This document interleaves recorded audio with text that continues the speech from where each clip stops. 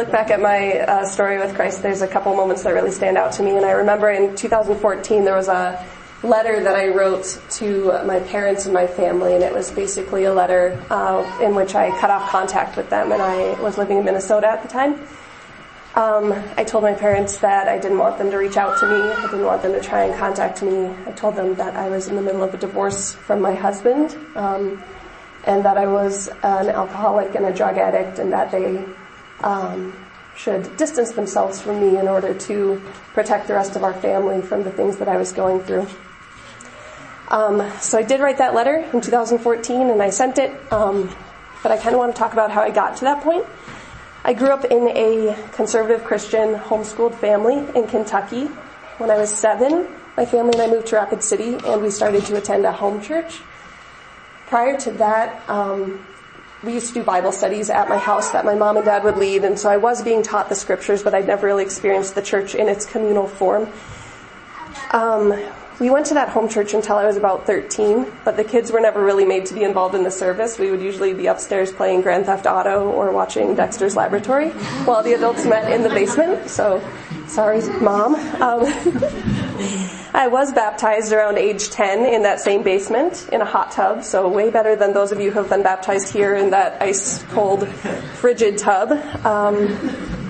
But by the time I was 13 or 14, I started losing interest in my faith, and around that same time, I kind of stopped attending the home church with my family and started to go to a Wesleyan youth group that met here in town on Wednesday nights. It was the same time that I started attending Stevens High School. It was my first experience in a public school setting, and so I started to realize that not everyone had the same experiences as me or the same viewpoint or belief systems as me. So I made some really eye-opening friendships, and I went through a period of time where I really questioned my faith and where I stood in relation to God. I also entered the world of dating, where I discovered my unhealthy addictions to intimacy and affection. When I was writing this, I reflected back and realized that since I was 15, I have not been single for a period of more than 3 weeks. So I really have had a pattern. It was also during this time that I started drinking more frequently.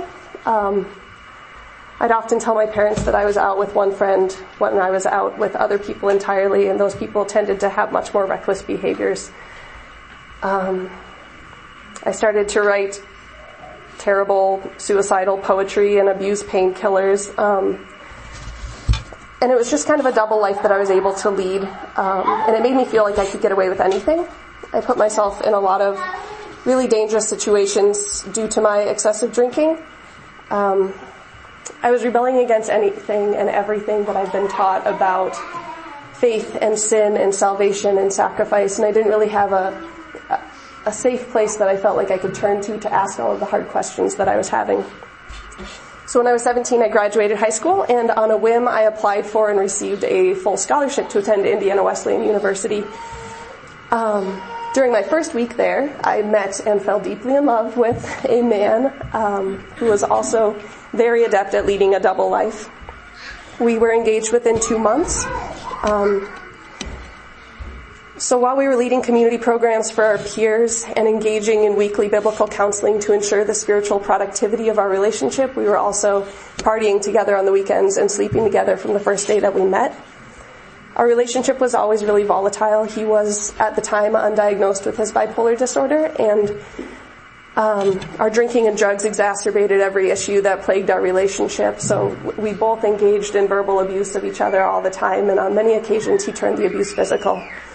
There were times when I would try and leave, or I would tell him that I wanted to break up with him, and he would use threats of suicide as a way to keep me there. When I reached a breaking point, I decided to leave him, and I packed a duffel bag and flew back to Rapid City, and I left most of my stuff in the home that he and I had shared together out there. Within 2 weeks of being back in Rapid City, I was dating someone else, and finally I met Lucas, the man that I would eventually marry. I hadn't done any of the emotional work that I needed to do in order to overcome the addictions and trauma that I had experienced. I just kind of always skipped over the hard parts when it came to counseling. I just wanted to leave things behind and start over. And with Lucas, it felt like that was actually possible because he was stable and hardworking and very kind-hearted. I felt like if I married him, I would also become stable, which is far from the truth. But we attended Project Church out here together during the time that we dated. Many of our Project Church family members are here at Common Ground as well, so it's really kind of cool full circle.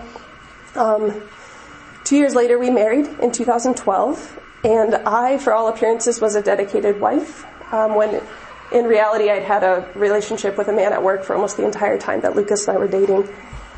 A couple of months after we married, we moved to Minneapolis to pay off school loans, and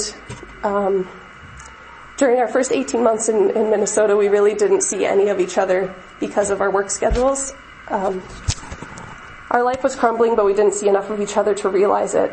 During that period of time, we both tried to attend a church in the cities, but we had a hard time connecting with many of the people there. Like, no one in my small group was available at the time that I was, and so many of the relationships that I attempted to grasp simply fell through. Mostly that was because I was chasing an insincere version of the faith that I claimed to love. I had normalized my drinking and my addictions to the extent that I couldn't see how they were damaging me, and I imagined that this was living with Christ as the full fulfillment of the law. So it was very delusional at that point. But during the crumbling of our life together over the summer of 2014, I met another man and began an unhealthy affair with him. He was a heavy drinker as well and shared a treasure trove of narcotics and other drugs with me, so of course I was attached. I had told this other man that I was in the process of divorce, and he believed me. Then Lucas came out to me in a way. He told me that he'd only ever gone to church because I was interested in it, and he shared with me that he'd never really felt like a Christian, and that Christianity was a very low priority for him. So I grabbed onto that as the final straw of our relationship and decided to leave. So in August of 2014, I printed and signed divorce papers. I wrote Lucas a letter that I was in love with another man, and I left him, and that was the same time frame when I wrote that letter to my parents as well. I moved directly in with this other man, and I will spare you the details, but the next few months were just a whirlwind of substance abuse and debt accumulation and depression. During those months, I would roll out of bed each morning, and we would drink whiskey instead of coffee.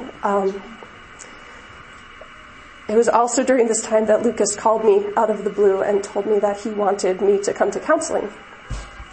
And I barely took the call. But I finally agreed to meet him for dinner, and he somehow convinced me to come to counseling.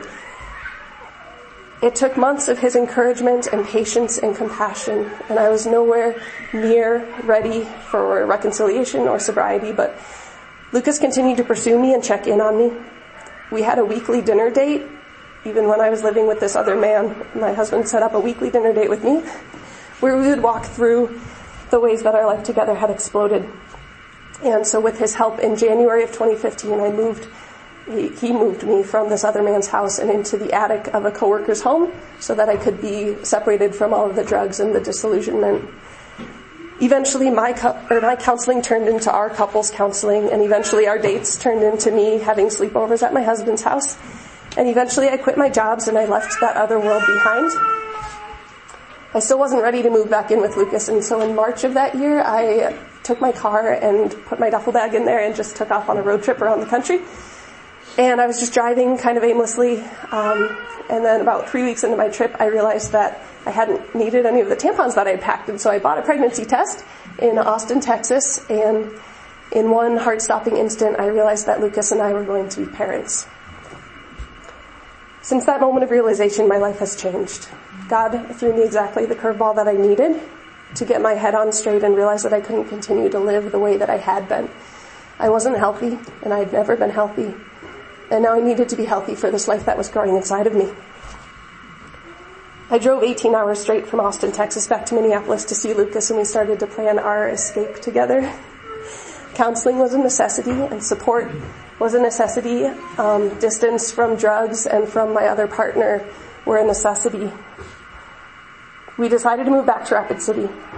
Somehow God used the patient persistence of my husband, even when I was running away and when I was hurting him, to teach me about compassion and forgiveness and unconditional love. It's taken me over 4 years of consistent counseling, a mental health diagnosis, multiple relapses and attempts at moderation, 100,000 redeeming hugs from supportive friends for me to get to where I am today. I've got 406 days sober from alcohol and 1,739 days clean from other drugs. I had to figure out exactly who Jesus is and why he seems so attached to my heart. I joined this church when my daughter Annika was around 6 months old, and we've been going here for over 3 years now. Lucas and I have another daughter, Helena Farron, and we continue to build our lives together around the ideas of compassion and reconciliation and family and community. Although he doesn't attend church with us, God has given me scores of ways to minister to him as he walks through his own questions and his own trauma. And we're taking steps together in his faith walk that I never imagined would be possible. In 10 days, as most of you know, I'm giving away a kidney to a friend in Portland. She was a high schooler that I was able to walk with a few years ago, and I prayed with her as she gave her life to Christ. Now God's able to use me and my sober, fully recovered body to give her a second chance at a full life. I'm able to spend my time working with hundreds of high schoolers through Young Life and the Cave Collective. I'm able to walk with them through their own stories of addiction and trauma, and it's a gift to see how God brought me through things in order to help them see his love and his provision.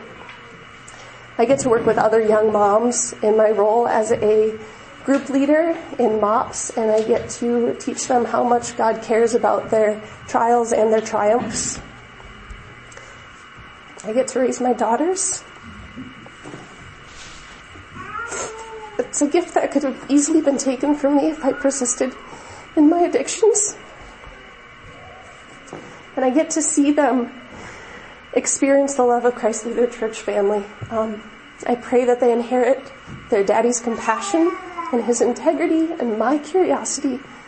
But mostly I pray that they experience the love of Christ and they know that he sees them as completely invaluable. I get to love my husband, a man who had no idea what he was in for when we stood at our makeshift altar in 2012. A man who I adore more than anyone in the world, who's been used by God to redeem my life even when he says God isn't his priority.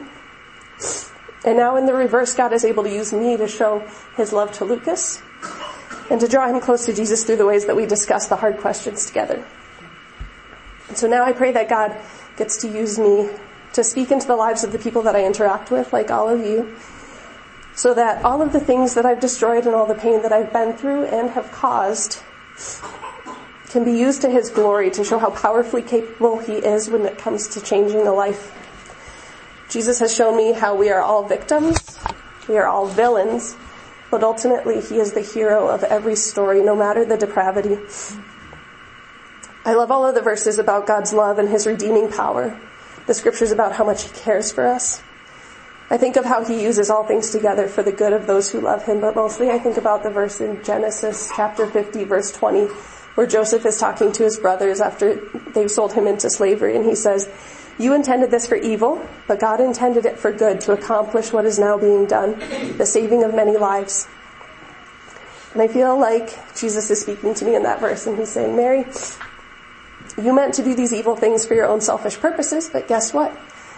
I'm bigger than your sin and your darkest desires, and I can change all of this ugliness into something new and transformative and full of life. Just watch." That's my story.